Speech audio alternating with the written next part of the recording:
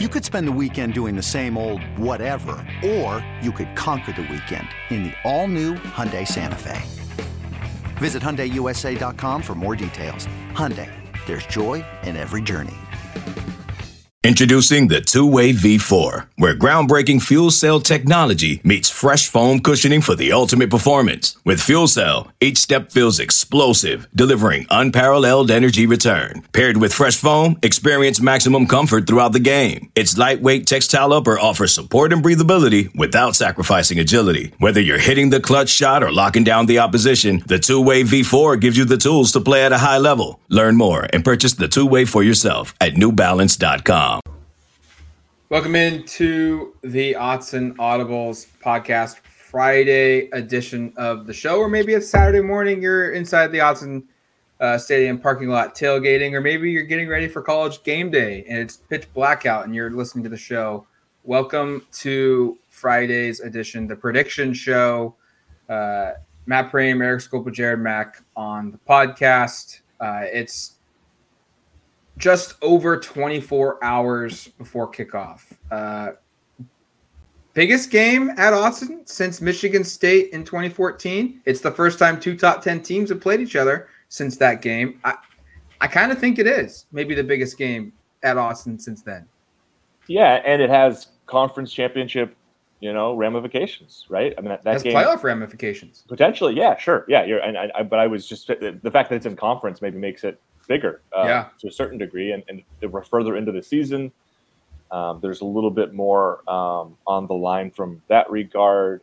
That 14 team obviously ended up playing for a national championship. Had they lost that game, they aren't doing that because they also lost to Arizona that year. But no, I think, let's put it this way, or whatever Oregon's college football playoff chances are, and we haven't really discussed that, and I think rightfully so, because they won 5 straight. There's a bunch left in the back end of the schedule. There's still, the first CFB rankings haven't come out, so that conversation is kind of a ways out. But if Oregon were to lose this game, we would completely write off any college football playoff chances because they would have 2 losses, and a 2-loss team from the Pac-12 is never making it. Now, if they win this game, I think you can start maybe we'll have a little chatter this weekend about what that looks like, and we'll see where they are in the rankings and yada, yada, yada. I'd still be a little skeptical of kind of where things are. I think if they were to win out, I think they'd make it, but we can get that conversation later. But yeah, no, this game is huge. This game is massive. It's also big for UCLA from a playoff perspective. Well, exactly. That's what I'm saying. Both for teams. The pack. It's good. Yeah. These are the teams right now, at least, that have the best odds of probably making it to something like that, along with USC with 1 loss as well. So, yeah, huge game, big game. Going to be fun to go see how it plays out. And for Oregon, it's, I think, an opportunity on a national stage. I know they've been there a little bit previously, but with the college game day crew in town, with a prime time kind of slot here on a major network, an opportunity to atone for some things that happened early in the season and maybe change some minds. I think there's a lot of people who probably haven't watched much Oregon since the Georgia game, and maybe rightfully so. Here's an opportunity against an opponent that is ranked in the top 10 to maybe change some opinions. Yeah, this is easily, like Matt said, the biggest game in Autzen since that Michigan State game. I don't know if it's bigger than the Michigan State game. I was trying to figure that out in my brain while you both were talking. I feel like there's a little more national attention in the Michigan State game. Maybe it was because Michigan State is like kind of a blue blood of college football and a bigger name, but this is as big as it gets for the Pac-12. That's for sure. Yeah. Both of these teams, like you guys just mentioned, have some playoff hopes. I mean, obviously they have playoff hopes, but some playoff ramifications will come from this game. These right now look like the best 2 teams. If there is a Pac-12 team in the playoff, one of these 2 are probably it, considering that USC just lost last week and USC and UCLA still have to play together or play against each other. This is huge. I know game day's here. Josh Pate of 24/7 is coming down here as well. I actually like the students on campus are really excited for game day. A lot of them are pitching up tents and like waiting to camp out, which good for them because it's going to be cold tonight and going into tomorrow it's going to be raining. It's not going to be a fun environment to kind of sleep out there, but people are excited. And this is a 12:30 Pacific Standard Time start, so it's 3:30 Eastern. There's going to be a lot of eyeballs on the television. It's on Fox. It's not pushed away to FS1. It's front and center. This is a time for Oregon, like Eric was mentioning, to make a statement about who they are as a program, because the last time they were on big time national television against a top 10 team, they ended up going home with the tails tucked between their legs. They had 49-3 to Georgia. Like, that's not the ideal image that you want to show to a national audience. That is no longer this team. I think both of these programs have, UCLA and Oregon, have improved since week 1 or 2 or 3, whatever. I think this is at both potentially at their heights going into this game. I think it's going to be a really fun one, and one that I think the national media and national attention will get a lot from if they watch this game. Jared's right. I think this is a huge statement game for Oregon, also for UCLA, but to wash that taste of defeat out of people's mouths from week 1, because they played at 12:30 against BYU on Fox, but no offense to the BYU Cougars, it's BYU. And I don't know how many people were legitimately looking at BYU as, hey, this is a top 10 team. This is a squad that could maybe get themselves into the playoff discussion or a New Year's Six bowl game. It's BYU. And then the following week, they played at 12:30 again. Yes, but it was Washington State. And again, no offense to this time the Washington State Cougars, but they weren't undefeated. They don't carry the same cachet as a UCLA, but even though UCLA is not like this humongous juggernaut blue blood, they still are a bigger national name than Washington State is. And quite frankly, the Bruins are top 10 in the country and undefeated, and they've got Chip Kelly coming in. So Jared's right. This is a huge opportunity for Oregon to showcase their improvements. And real quick, we should plug this. Brandon Marcillo of the College Football Daily podcast for our network had Dan Lanning on the show on Friday for the podcast to preview it. He talked a little bit about just the improvements they've made since week 1. So you can get some insight from Dan Lanning on that podcast with Brandon Marcillo. Make sure to check that out as well after you're done listening to this one. And we should note, Matt, it's on our feed as well. You can find it just by looking at Odds and Audibles on the podcast app. That is correct. Jared also touched on the weather here, and this is something to monitor outside of the football game. The area that the University of Oregon is in drastically needs water. It needs rain really bad because of forest fires that are in the area. So much so that, guys, Oregon practiced inside a couple times this week because of smoke and the air quality levels. Youth sports around the area this week had been canceled multiple times or postponed because of smoke in the area. It's something I'm not going to sit here and say I don't think the game on Saturday is going to get canceled, but the AQI has to be consistently below 200, and it's not there right now. But weather is in the forecast. It's going to rain all night Friday night. It's going to rain all day Saturday, during the game, before the game, after the game. Now, we turned to meteorologists before the show started. We were looking at expected rain counts and all of that. It's not going to hit an inch. It's not even going to hit half an inch of rain. It's just going to be a wet, slow falling rain all day. How much does that impact things? I don't know, but the turf's going to be playing surface is going to be wet. The ball is going to be wet. Is that going to factor at all into either offense? I don't know. I think it's a valid question. And we also know how weather forecasts go. Maybe it rains more. Yeah. Maybe it doesn't rain at all, and it is kind of smoky. I mean, I think it'll rain at least Friday night, which should clear out some of the smoke. And I don't want to complain too much about it, but I might put on my rain jacket and go for a nice evening walk around the neighborhood, just because I haven't gone in for a walk in 2 weeks because it's been so smoky out here, and I just don't want to brave it out there with my asthma coughing all over the neighborhood. So I'm looking forward to a little bit of rain. I don't want it to impact the football game though, and it doesn't sound like it will. It's not going to be California 2013 based on the forecast in terms of just torrential downpour. And if for those of you who are unfamiliar, go try to find some highlights of that, photos, or go look at Jared Goff's stat line. I mean, he was pulled after 3 series because they fumbled it 3 straight times. I mean, it was absolute brutal. So the small hands thing came into play for Jared Goff. Bring up small hands early in the pod, Matt. I love it. It was also a deal where I was in the front row of the press box and my laptop was getting wet, so I had to like go sit somewhere else in the press box. Like, I mean, it was a weird day. Anyway, we're not expecting anywhere near that, but I think Don Essig's pre-game declaration might be proven a little bit inaccurate this Saturday. I think it might rain inside. He'll still say it. He's going to say it, and he should say it. Of course, because you always say it. But I think it's going to be – he's probably going to say it, and there's going to be some laughter kind of in his voice a little bit about, it never rains in Autzen Stadium, and it's raining right now. But that's something to be aware of. And in terms of just like how it impacts things, we did ask Bo Nix about playing in weather, and he says he's played twice in the rain in the Southeast, once in 2019 against Samford and once in 2020 against Arkansas. Auburn won both those games. His passing stats were a little limited. I think he had like 175 or less yards in both games. So he wasn't throwing the ball that much, but they won both games and he was pretty effective. No turnovers neither.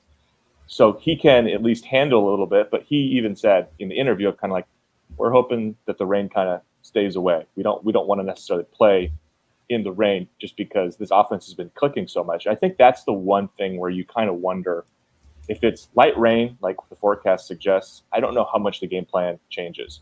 A wet ball is a wet ball. Quarterbacks can work on that. Maybe, Matt, we should go and measure the hands of both quarterbacks if that's a thing. Right. Yeah. We should have had Bo put his hand up and be like, "Uh-oh, that's a problem." Or like, "Oh, okay, this is gonna be A-okay." Same thing with Dorian. But I think you just wonder. This is supposed to be a shootout. I think the odds are it still will be. But you just kind of wonder how it impacts some of the offenses in terms of will we see a little bit more underneath passing, a higher degree of reliance on the run game, et cetera, et cetera. I don't think it's going to take away from it'll be a really fun game, but it'll be an added element to at least be aware of, especially if I think it could be a minimal impact if it is a drizzle, but if it ends up being a little bit more, it could be interesting. If it's a drizzle, yeah, I think both teams should be fine. And the other thing is I don't really know which team this benefits if it is raining. Let's say it does get to be a point where it's raining pretty hard. I don't think this benefits one team or the other because I think they're both pretty similar in how they operate, where it's like a grounded pound first. Then if you want to throw, go ahead and throw. I could see how Nix wouldn't want it to rain just because Oregon's offense is clicking and they're clicking through the air a lot too. And obviously it's just harder to throw the football through the air. But if it's just drizzling, I don't feel like this will be a significant change in their game plan for either teams. It might be a little harder to throw the ball and there might be some turnovers, but I think that could potentially be on both sides. I don't think it's like, since it's raining, Dorian Thompson-Robinson is going to throw 6 interceptions and Bo Nix will throw 0. That's just not how it's going to work. I did look at my weather service. Matt, I don't know about you, but I'm an AccuWeather man. I don't know what you use. Weather Channel app. I see. Okay, so in the AccuWeather hourly forecast, it's predicting potential thunderstorms during the game from 12 to 3 p.m. So that's a new one. I don't know if Don Essig will call out it never thunders in Autzen Stadium because AccuWeather thinks it might. So I think that'll be interesting. I just don't think as long as it's not just a torrential downpour of rain, like a monsoon, I don't think the game plan for either team will be really in effect. The over-under on this game has actually increased since it's gone, or since their lines were initially posted. I think it went from 69.5 to 72. So the Vegas is not afraid of the rain. Mark that down. Not afraid of rain, Las Vegas. And I don't think Oregon or UCLA's offense will be afraid of the rain either.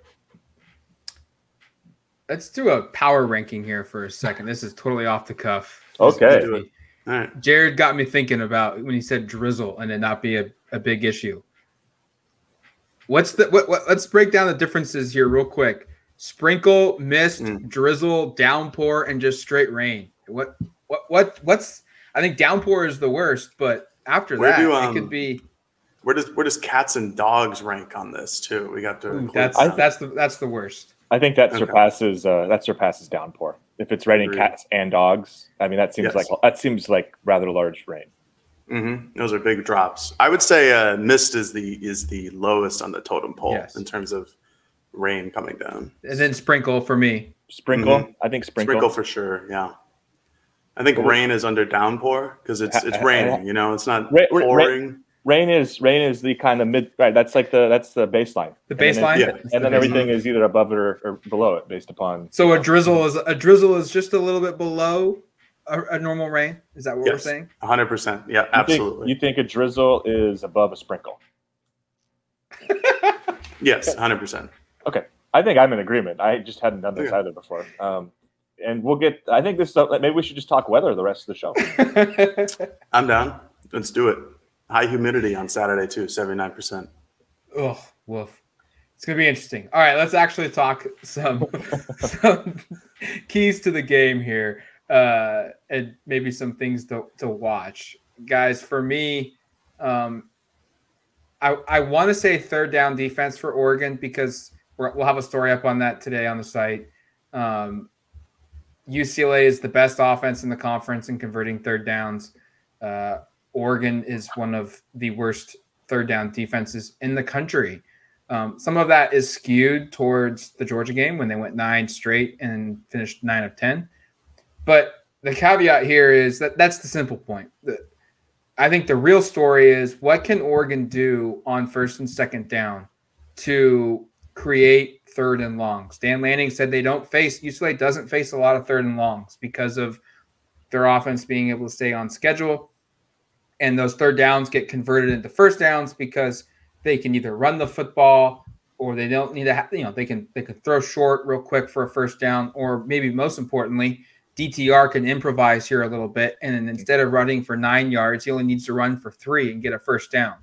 That's a lot, covering 3 yards is a lot harder than covering 9 yards. And so for me, can Oregon win on first and second down defensively to force UCLA into those 3rd and 10s, 3rd and 11s, 3rd and 8s type situations? Because I think if they face those, they're going to win a lot of those battles. It may be closer to a 50-50, maybe even more split towards Oregon's favor in that game. But if it's 3rd and 3, 3rd and 2, 3rd and 1, even I almost want to say 3rd and 5, I'm going to lean towards UCLA, and that's where Oregon's defense won't get off the football field. Long drives sustained by UCLA makes the offense for Oregon have to play almost perfect either to match or stay ahead of the Bruins offensively. Yeah, just the stats, the rankings, I should say, in third downs. UCLA is 4th nationally at 56% on converting third downs. Oregon's defense is 129th out of 131 schools. Nice. And it's who's 131? Colorado. Oh, okay. Yeah, Oregon's not what you want to be associated with. Yeah, Oregon's actually not last in the Pac-12 because somehow Colorado's doing it worse, but Oregon is like 50.4% or something. I was looking at it for a story I wrote yesterday.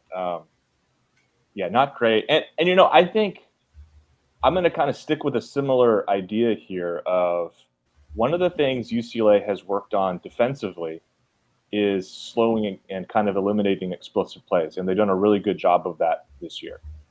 The counter to that is they still give up a lot of long, methodical drives, and the argument for this game maybe not reaching that lofty over-under or not getting to quite as high scoring would be maybe there's not a lot of explosive plays from either side, and it's just a lot of methodical, long 12, 15-play drives that end in touchdowns, right? Or in some cases, maybe field goals.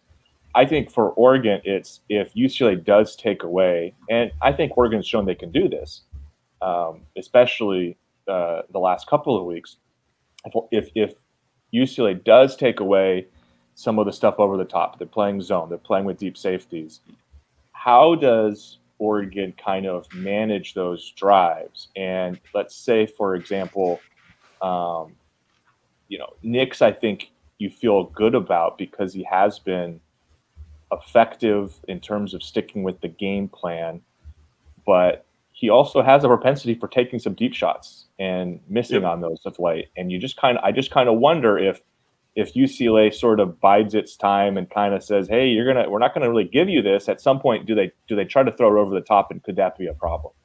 I think Bo's been awesome, and I think this is going to be another big test. I don't think UCLA's defense is all that great, to be honest with you, and I think Oregon has a chance to be very effective offensively here, but I think they have to play within kind of the game plan to understand UCLA is going to play a defense that maybe invites you to throw it underneath, and you just kind of have to accept it and not fall into the trap of, well, shoot, let's try to hit Troy or Chris deep, because that's where there's a possibility of turning it over. So for me, it's just kind of like, if you're Bo, especially for Bo, is sort of just playing with what, take what they're giving. And if they're giving you a lot of underneath stuff to the running backs, to the tight ends, and to chase Coda on kind of shorter routes, then you accept those rather than trying to force it.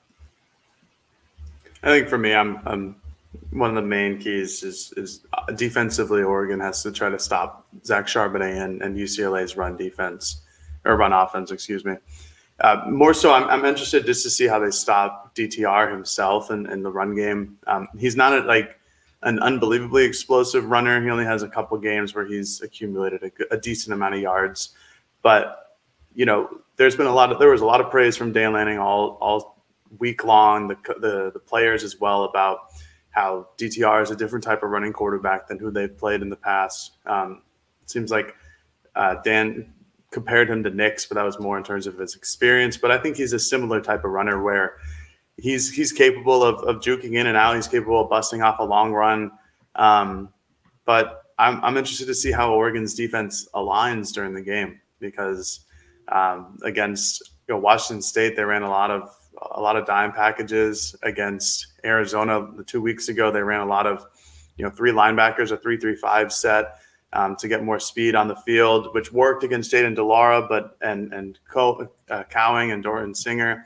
But I don't know if that'll work against UCLA, because I feel like, I said this before on one of our podcasts, I love Jed Fish, great Patriot legend, but Chip Kelly is just a better offensive mind. And if you come out in the same package as you did 2 weeks ago against Arizona with all that game tape, Chip Kelly has the potential to break you apart and break you down in that 3-3-5 look. So I'm interested to see how Oregon lines up to try to limit DTR in the pocket, and how they try to get as much speed on the field as possible to eliminate the run game and eliminate screens and things like that, because we all know that Oregon's problem on defense specifically this season has been running east to west, not necessarily north to south.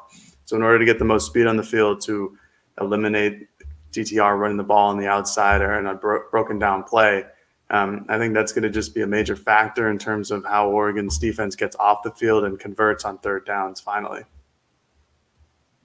Real quick, before we take a break, coaching matchup. I thought Dave Woods said something interesting on our Thursday podcast from Bruin Report Online.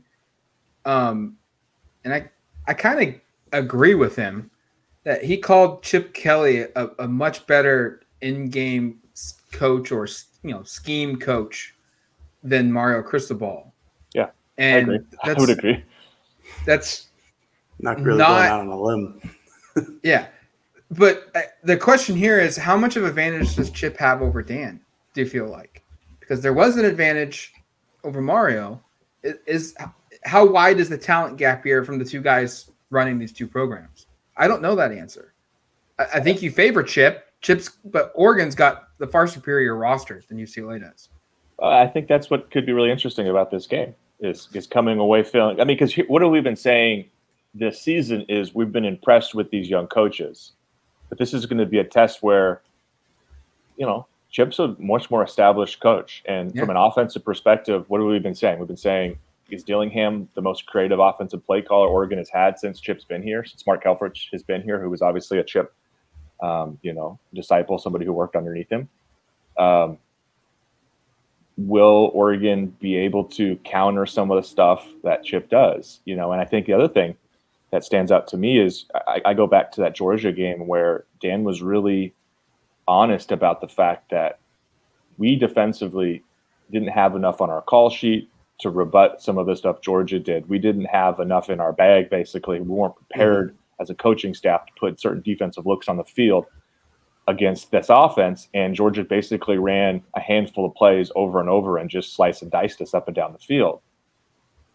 We know UCLA is going to be more nuanced than that, in part because Chip is, as Dave said a couple of days ago, and as Matt and I were talking, or just said a second ago, is a really good game planner, is a great offensive mind. What he's doing now is very different from what he did at Oregon, but he is still somebody who can scheme up a game that can really challenge defenses. And I will be very curious to see when UCLA has the ball, when Oregon is on defense, of how many times do we just come away saying, oh boy, it wasn't the talent on the field that was lost there. It was maybe the players in the field weren't in position, or they weren't schematically the right personnel on the field, et cetera. Right. Because that was what we saw against Georgia over and over again. And Dan was very honest about how that was unacceptable. So to answer your question, Matt, I think we would right now say it seems like Chip should have the advantage based on experience over most of these coaches, because most of Oregon's coaches don't have anywhere near as much experience coaching at a high level.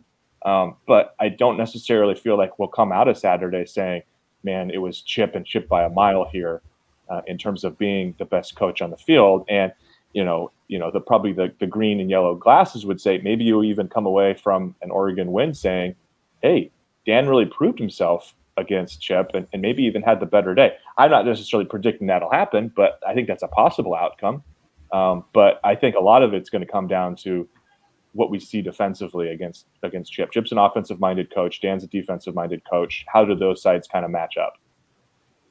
To answer the question, yes, Chip should be ahead of Dan in this department just because of his experience. But how these two match up together, we don't know, and I guess we'll find out by the end of Saturday.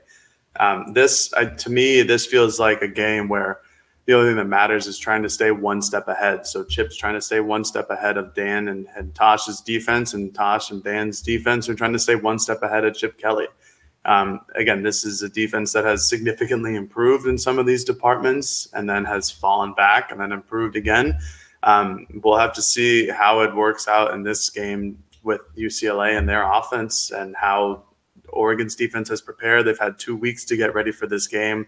I know Dan said that the bye week doesn't necessarily all focus on UCLA. They implemented some packages about teams that they're playing later in the season, but I bet a fair amount of that bye week was dedicated to UCLA, and I bet UCLA's bye week was a fair amount of that was dedicated to what Oregon does too.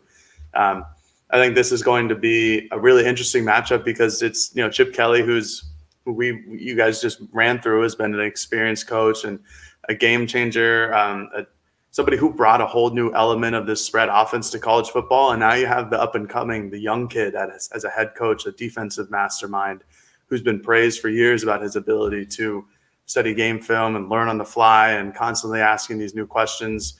I think this is a really interesting matchup. Dan has an opportunity with him and Lupoy to showcase what this defense really is. And I don't think there's a better team to do it against than Chip Kelly's UCLA, who's always, despite the talent that is or is not on the roster, it's always a prominent offense in the Pac-12 and one that can run up the score in certain cases. So to answer the question, I think we'll find out on Saturday. All right, we're going to take a quick break. When we come back, we'll dive into some predictions and then end the show with our game pick for the Saturday's showdown.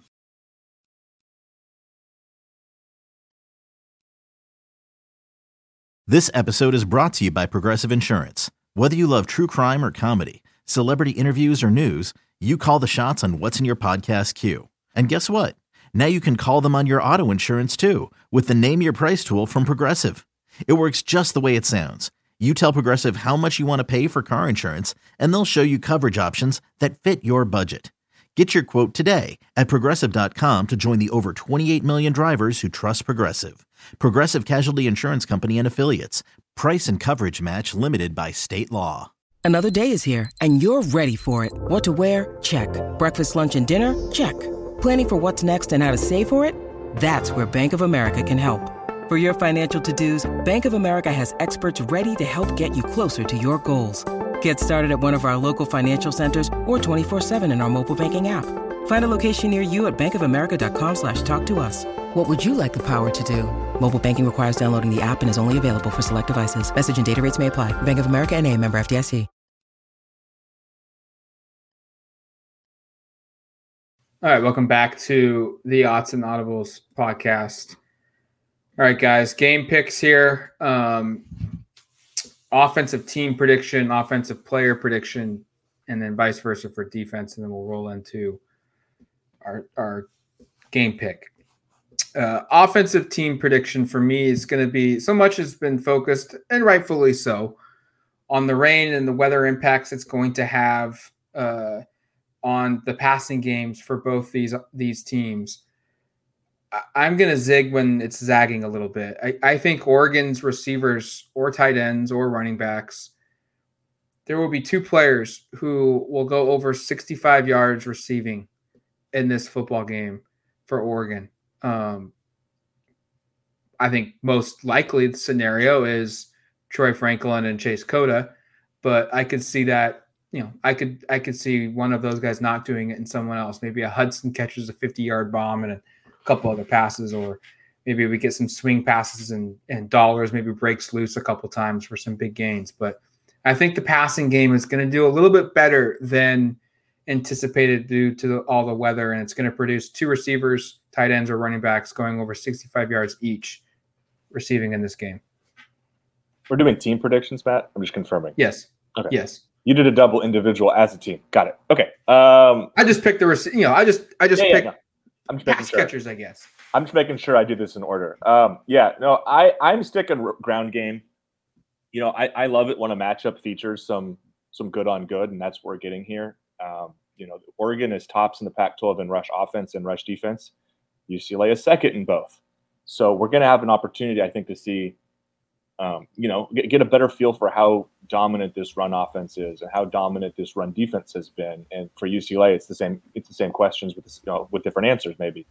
How dynamic are both these run offenses? Does one of them outperform the other? And ultimately, I didn't say it as a key to the game, but that could be something that really determines the outcome. Is if one team's rush offense sputters and doesn't produce like it has. This is kind of where both offenses have really been thriving this year. That could be what differentiates this matchup. So I think Oregon will run the ball effectively. UCLA has held all but two opponents under 100 yards rushing this year. Oregon is always has run over 140 every game. They've surpassed 200 4 times, 300 twice. I think Oregon is going to get to 200 yards in this game. In my Scopeldamus predictions, which you can go check out on duckterritory.com, I said run for 193 or more yards because the current UCLA season high allowed was 192 by Utah against UCLA right before the bye week. I think they're going to hit that number, but I'll just give a nice round number and say Oregon runs for more than 200 yards. Yeah, it was the same way. I went over 193, like you said, Eric, in your Scopeldamus predictions. I didn't copy them, but I went all the way back to what their record allowed has been the last couple of years, and then I saw last year against Utah they allowed 290 yards on the ground, and I didn't think that was going to happen for Oregon. And if it does, I would be absolutely stunned because UCLA's defensive front is pretty good. But yeah, I think this had weather factored into it as well. I thought about zagging and going the passing route like Matt did, just because why not? It's always good to zag every once in a while. But even with the weather, Oregon's offense is still about their ground game. And they still have Bucky Irving. They still have Noah Whittington. They still have Jordan James in the goal line. This is still a run-heavy offense. So I'm going over – I'll go over 200 as well. Make a nice clean number and give UCLA some fits on the ground. If your 300 number were to hit, Oregon might win in a rout would be what I would say. And that's why I don't expect they would have – I would imagine it would be like 2 or 3 runs over like 60 yards and just boost that number up. Okay, Eric. I'm going to pull an audible. Just an audible? Sure. Hey, just as a homage to you, I will let you go first on your player pick here. Oh, nice. Okay, are you picking Bucky? Because I'm not picking Bucky. I am. He's like behind. I'm done with him. He's your troubled child now. That sounds so mean. I'm a huge fan of the player. I've just been bit 3 times now on the Bucky over 100 yards thing. No, I'm actually I'm going the reemergence of Terrence Ferguson, not necessarily from a yardage perspective, but this is a guy who was really integral to the early success in terms of getting in the end zone. He got in the end zone 4 times in the first 3 games, twice against Eastern Washington, twice against BYU, and has been really quiet the last 3 games. I think I wrote in my story, 7 catches for 56 yards, 57 yards, and no touchdowns the last 3 weeks. I think he's going to get in the end zone again. I do think I wrote this on Thursday when the forecast suggested maybe a little heavier rain, that I do expect some of the passing to be underneath more. And I think that's still true because of what I outlined earlier in terms of how UCLA tries to play defensively. But I think Ferguson maybe is a little bit more involved in this game, and I think he gets in the end zone for the first time in what'll be over a month now. All right, I am going Bucky. Oh. It continues the streak of being included in the podcast. 100 yards or more on the ground for Oregon. He came close twice, 3 yards shy against BYU, 3 yards shy against Stanford. I just think, yes, I did pick there's going to be some offensive plays throwing the football that will happen in this game. But like you guys said earlier, Oregon's bread and butter is still running the ball. And with maybe a little wetter of a football, I think maybe there's going to be a little more opportunity to run the football. And that's where Bucky gets his first 100-yard rushing game as an Oregon Duck.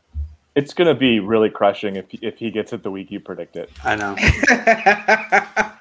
I had Bucky over 100 written down in case nobody predicted it, so I could keep the streak going. But I'll have Nix over 300 yards combined with pass and rush. And a receiving if he wants to do that, because he's done it once this year. But yeah, he could do 250 plus 50. I think he's capable. I think Oregon in the last couple of games has really unlocked Bo Nix's ability to run. I think Kenny Dillingham really likes the fact that he has a really agile and mobile quarterback in Nix, and with a great offensive line and a couple wide receivers who've done a very good job blocking, like Troy Franklin on the outside. Again, I think this is a good day for Nix. I think he continues his hot streak this year. I think he continues to do well at home in Autzen Stadium.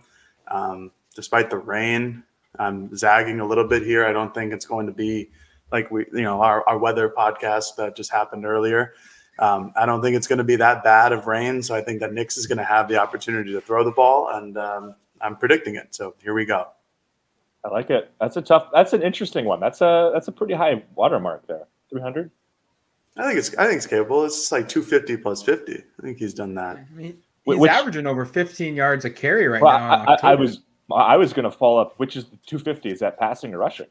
Oh, good question. I'm going to guess it's going to be passing. 250 rushing from a quarterback. 250 would be awesome. Would be very impressive. I think Lamar Jackson would be very impressed. And then 50 yards passing, you'd be like, wow, that was interesting. Yeah, is this Braxton Burmeister? Ouch. All right. Some rushing stats, or not rushing stats, defensive stats, which plays right into where I'm going for my prediction. I think Oregon's defense collectively is going to do a very good job of containing Zach Charbonnet on the ground. I think this will be his lowest rushing total of the season to date. It's currently 78 yards against South Alabama, 13 carries. He went for 35 against Oregon last season. I think Oregon's defensive line, yes, Kayvon Thibodeau is no longer at Oregon. He factored a little bit in that game, in Oregon's run defense. But everybody else, for the most part, is either back or with Popo being out, they found, I think, a viable replacement, maybe even a better replacement, I don't know, than Popo last season. But everyone else is kind of back along that front seven. And so I just think they're going to bottle up Charbonnet. He's going to score a touchdown, but I don't think this is going to be like what he did against Utah, 22 carries, 198, and a touchdown, looked just unstoppable. I think Oregon's going to corral Charbonnet to his current or his to-date season low in rushing yards, which would be 77 or fewer yards on the ground. I'd be really impressed if that's the outcome. That would be really impressive for this defense to do that. They've been really good against the run this year. Wait. Okay. I think in my head, I've been like, he's probably going to get his 100 yards. But if Matt's right, Oregon's probably pretty likely going to win this game because that's a huge component of this UCLA offense. Mm-hmm. All right, I have one that's kind of a little bit more outside the box a little bit, and it plays into the third down defense thing. You know how many times UCLA – sorry, go ahead, something in my throat there. You know how many times UCLA has punted this entire season? 5. That's really low. 12, which is the lowest in the country. 5 would be absolutely incredible. 5 would be absurd. 12 times all season. The most in a single game was 3. I think Oregon will force UCLA to punt at least 4 times in this game. The other part about that is that UCLA does go for it on fourth, a little bit higher than national average, so that there is they're not always punting, but sometimes they go for it and they get it or they don't get it. I think, and again, I wrote some of these prior to the weather forecast shifting a little bit and being a little bit less heavy rain. I do think there's going to be opportunities for this game to get a little bit mucky and for Oregon to step up and force some stops on third down. And I genuinely think the other part for me is this is just the latest item on Dan Lanning's list of things to work on. And you go and you kind of look at the history this season of what seems to be kind of the MO of a Dan Lanning coach team is you identify a weakness, you work really hard at it, and you come out and you have some success in counteracting that. And Oregon has progressively gotten a little better on third downs, but I know that was one of the things when we asked during the bye week of he said, okay, we've got individual player performance goals, but then we also have offensive and defensive goals of kind of what we're working on, and defensive third down and offensive third down were 2 things that they were focused on. And it's my belief that they'll come out and be better on third down in this game and force UCLA to punt it at least 4 times. So I made my defensive predictions first, which is my Bo Nix when I was cheating off my defensive predictions because I have Oregon's going to hold Dorian Thompson-Robinson to under 285 yards of total offense, either rushing, catching, or throwing, which has only happened 3 times this season. Once against Southern Alabama, once against Alabama State, where he only threw for 11 times. I think Garbage got in for 4. They won 45-7, barely counts. And then almost against Colorado, coincidentally enough, where they held him to 290 total yards. Like Eric mentioned, Dan's defense and Tosh Lupoi's defense, when they've had these issues, they have seemed to improve them. And the team overall has seemed to improve their issues on a week-to-week basis. With mobile quarterbacks so far this season, other than against Arizona, they did well, but against Cam Ward, they did not. Jaron Hall, I thought they did a decent job, and I thought he did a lot of stat padding in the fourth quarter where the game just wasn't close. But that Cam Ward game sticks out in recent memory and on the season because of how well he did. I think Cam is a good player and could potentially be somebody who's a high draft pick later in the future. But this is an opportunity for Oregon's defense to showcase that they can improve against a mobile quarterback, and I expect them to do exactly so in limiting Dorian Thompson-Robinson to under 285 yards. It's interesting because I'm almost the opposite here. I don't think Charbonnet is going to do much on the ground for UCLA, but I think DTR will. I have DTR going for a career high in rushing yards. His current high is 109, which came in the first game of the season of the 2020 COVID year when he went 9 carries, 109 yards, 1 touchdown. Don't think he's necessarily going to have that high of a yard per carry average, which is 12 and change. But I could really envision a game playing out where DTR has close to 20 carries in this game. And I think that's going to factor into him rushing for a career high. I think if you had to pick your poison, if you're Oregon, you're probably wanting DTR to get the carries and not Charbonnet because Charbonnet is the better back. He's the better runner. He's the best back, I think, in the conference. I think DTR is talented, but he's not like a bruising quarterback. Yeah, he's got some cuts. He left those Huskies in the dust on that touchdown run, but he's not a guy. He can hurdle guys too. He can hurdle guys, but I just think if you want one of the two to run, it's him. You don't want Charbonnet to get the workload, and so I'm thinking a career high on the ground for DTR running the football, 110 yards or more. So that's your individual defensive prediction? Oh, whoops. Wow, I'm sitting here thinking negative here for Oregon. Well, I mean, that up. I was just like intrigued by it because we've never done an individual defensive prediction and then had it be the other team's player. But I like it. Yeah. I think it works. I mean, I think we can just start doing that. I mean, why not? I mean, it's that side of the football. Did you want to? Yeah, I mean, I guess the hindsight would then be I think Flo leads the team in tackles. Well, that's my prediction. So, oh man. Sorry, I didn't mean to steal your pick, but I'll just stick with DTR. I like it. Individual bad player. It's not good. Yeah. Yeah. No, I had Justin Flo with leading the team with tackles with 10, and my logic was in kind of similar in terms of the run game for UCLA is more nuanced than what Oregon has faced a lot of this season in terms of more designed quarterback runs. A quarterback who's going to be more involved in the run game than really anybody besides maybe Stetson Bennett, but I don't think Stetson Bennett was even really forced or asked to run the ball very much in that game because Oregon just was like, hey, anybody in space, go ahead. You guys want 9 yards? Yeah, you guys want 9 yards. Yeah, if you want 9 yards, give it to this guy. He'll get 9 yards. You want 25? Yeah, this guy will be here for anyway. That's enough piling on from that game. But this Oregon defense, I think, has improved a little bit. I think Flo, to me, is somebody who the bye week I think this is one of the guys that, like, if you were to highlight guys who really needed some time to get right physically, he's one of the guys. He's missed 2 games this season. We should note, I was looking at snap counts. Sorry, Dan, I know PFF snap counts aren't accurate, as he's informed us. But Justin Flo did play a season high, I think, 36 snaps against Arizona. Out of 67, so that's a little bit over 50. That's the first time all year he's played more than 50% of Oregon snaps, by the way, which is crazy.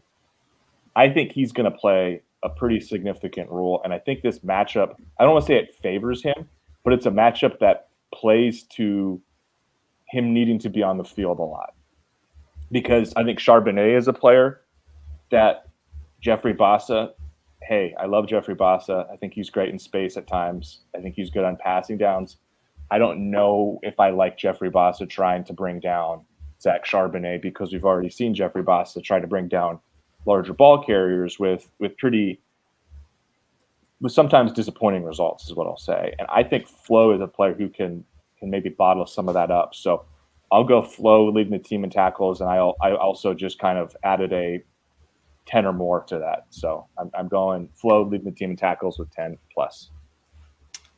I've been saying all week that I think this game will ultimately be won by how Oregon attacks east to west on defense and how they attacked Dorian Thompson-Robinson and his quarterback scrambles. So I think that lies squarely on the shoulders of Bennett Williams. So Bennett Williams, come on down. I think you're going to have a great game.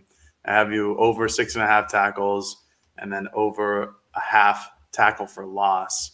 I think he's Oregon's best perimeter tackler, in the last couple of weeks. I think Christian Gonzalez is right there with him. Jamal Hill has had a sneaky good year as well, but I think Bennett Williams is how he plays and the way Oregon has used him in the last couple of weeks. I think they've found some sort of mojo, some rhythm. So I think that he's going to be kind of circling around the perimeter and trying to limit what UCLA does east to west. So over 6.5 tackles and over a half tackle for loss. All right, game picks here. I've got Oregon winning. The question for me all week has been, I don't know why, I've just been confident they're going to win. It just was by how much. Is this going to be a very close game? Is this going to be come from behind victory? Or does Oregon just kind of flex and show that they are the better team and kind of go wire to wire and win it? I struggled with that answer for the entire week, and I follow my pick with this theory. The last 2 times Oregon had 2-score leads or more against UCLA in the second half. Last year, they were winning 34-17. They were winning by 17 points midway through the third quarter. And whether you could say it was poor quarterback play or maybe it was more super conservative play calling by Oregon's football staff. The Ducks just kind of midway, late in the third quarter, early fourth, just kind of shut things down, and it opened the door for UCLA to come back and almost win that game. I don't think Oregon's staff is conservative offensively, and if they get up by 2 scores early in the fourth quarter, they're not going to go into a turtle shell and try and just slow the game down and bleed the clock and put themselves in 3 and outs really quickly like the previous staff did. They've been ultra aggressive when it's been maybe the time to be conservative. And then the talent. I just keep going back that UCLA doesn't have any 5-stars on its roster. Oregon has 5.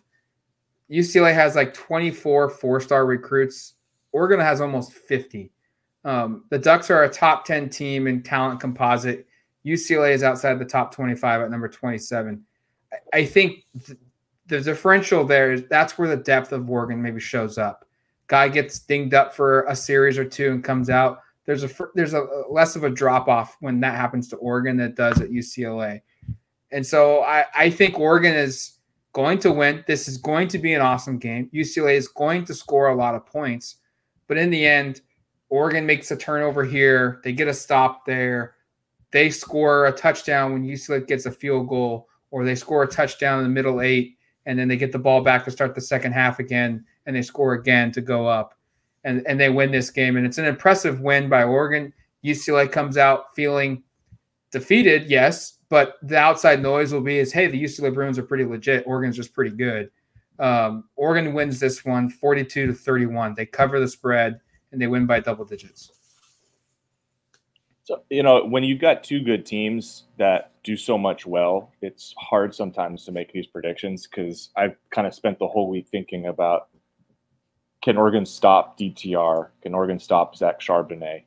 Can UCLA stop Bucky Irving, Bo Nix, Oregon's pass attack? What happens on third down for Oregon defensively? What happens for Oregon third down offensively, right? There's like all of these strengths that when you have 2 top 10 teams, they're top 10 for a reason. It's because they do a lot of things well. And I think this game is really interesting in terms of trying to decipher what's real. What have we seen as a kind of observation I made to Dave Woods on our podcast on Thursday of, Oregon's won 5 straight games.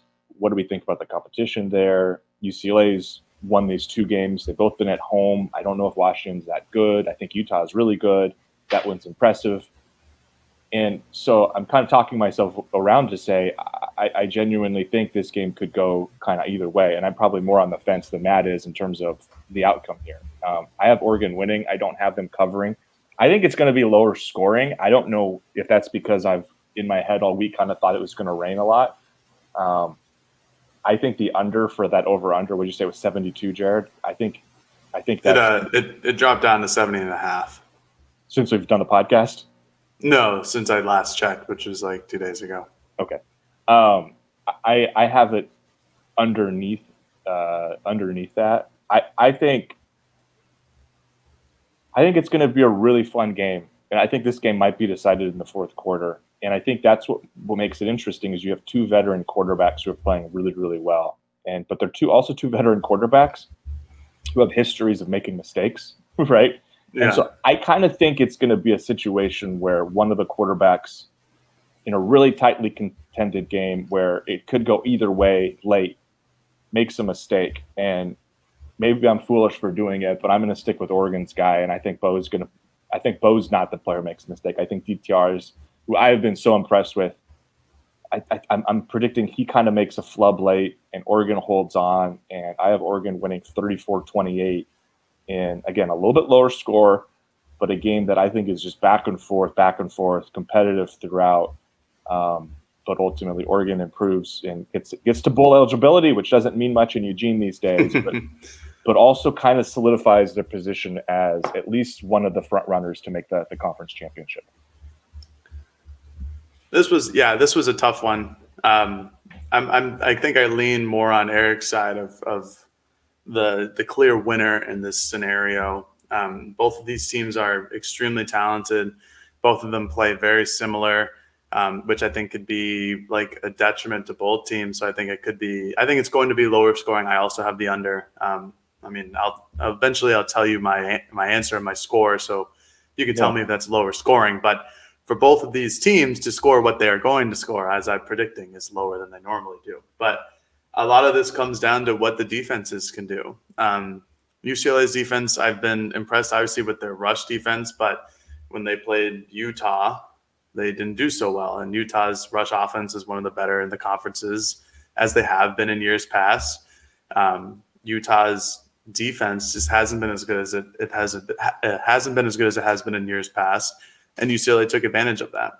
I think UCLA's pass defense is rather unproven, but I think their rush defense is there at points. But Oregon's offensive line has been one of the better in the conference. It's been one of the better in the countries. Bucky Irving, Noah Whittington is a heck of a 1-2. This game is just going to be good at the end of the day. I think it's going to be just a really fun game to watch, a really fun game and an environment to be at. I think it's going to go back and forth for a long time. I think both teams will make mistakes that might cost them the game seemingly at that point. And like Eric said, I think it'll come down to the fourth quarter. I think it'll probably be tied or at least like a 3-point lead heading into the fourth quarter. Ultimately, I have Oregon prevailing. I have them winning 38-31. I think it's going to be just under that 70.5 mark. I think I came to that result pretty early this past week of what the score was going to be. I just didn't know who was going to be the team that won. I ultimately think that the way Oregon's offense is designed and how they've been running of late, even though there is the rain in the forecast, I think they're just going to continue to push the ball on the ground and hit deep shots over the middle. I think the environment is going to play a huge factor in it as well. UCLA hasn't really played a road game. I know they went to Colorado, and I know that there was 50,000+ people there, but that game was over by half, basically, at least early in the third quarter. This Autzen will be a different environment. I expect there to be UCLA fans there as well, but there's going to be a lot more Oregon fans. They're going to be up and ready to go for this 12:30 start. So Oregon 38-31. Real quick, all three of us picking Oregon to win, but what do we think this environment's going to be like? It's the breast cancer awareness game. They're wearing the pink uniforms. Top 10 showdown. Game day's here.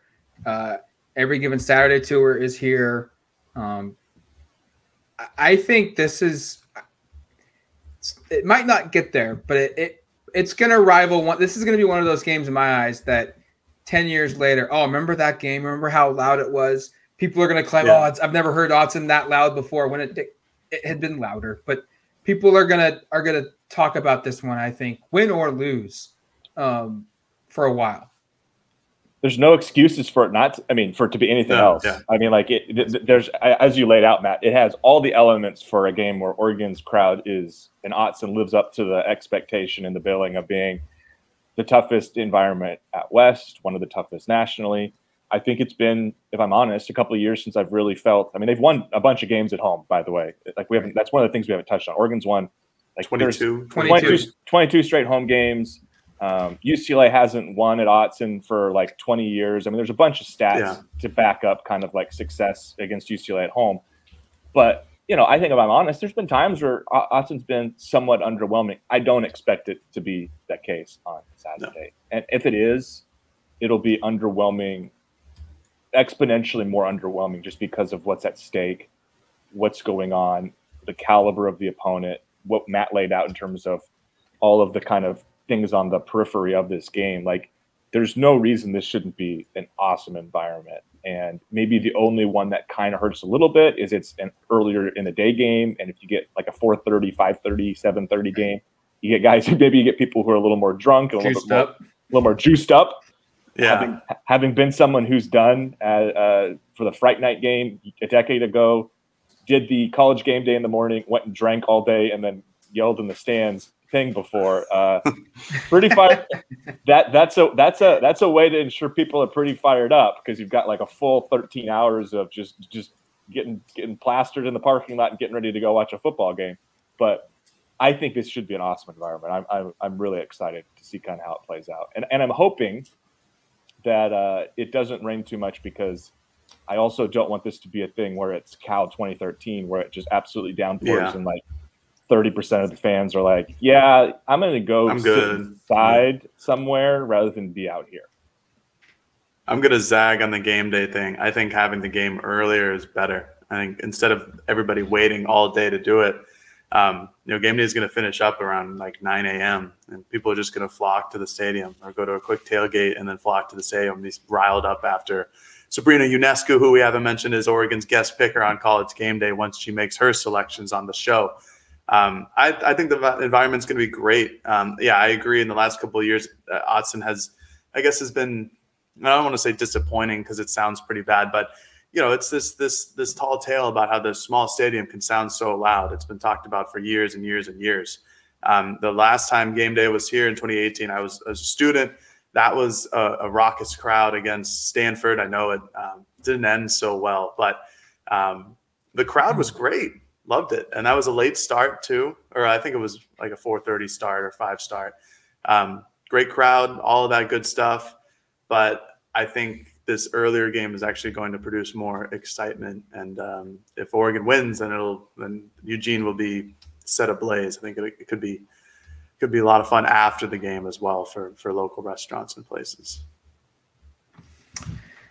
All right, it's going to do it for us here on the Autzen Audibles podcast. Thank you for listening to the preview show. Next time you hear from us, it'll be post-game edition from this big football game, late Saturday afternoon, maybe early Saturday evening. But until then, you've been listening to the Autzen Audibles podcast. Talk to you later, folks. Peace. The time has come for drag queens to save the world. RuPaul's Drag Race All-Stars is back on Paramount Plus, and for the first time ever, I want you to use your talent for good, for a change. 8 iconic queens are competing for the charity of their choice. This is how you do drag. Who will slay it forward, win cash for their favorite cause, and a coveted spot in the Drag Race Hall of Fame. RuPaul's Drag Race All-Stars. New season now streaming exclusively on Paramount Plus. Go to ParamountPlus.com to try it free. Terms apply.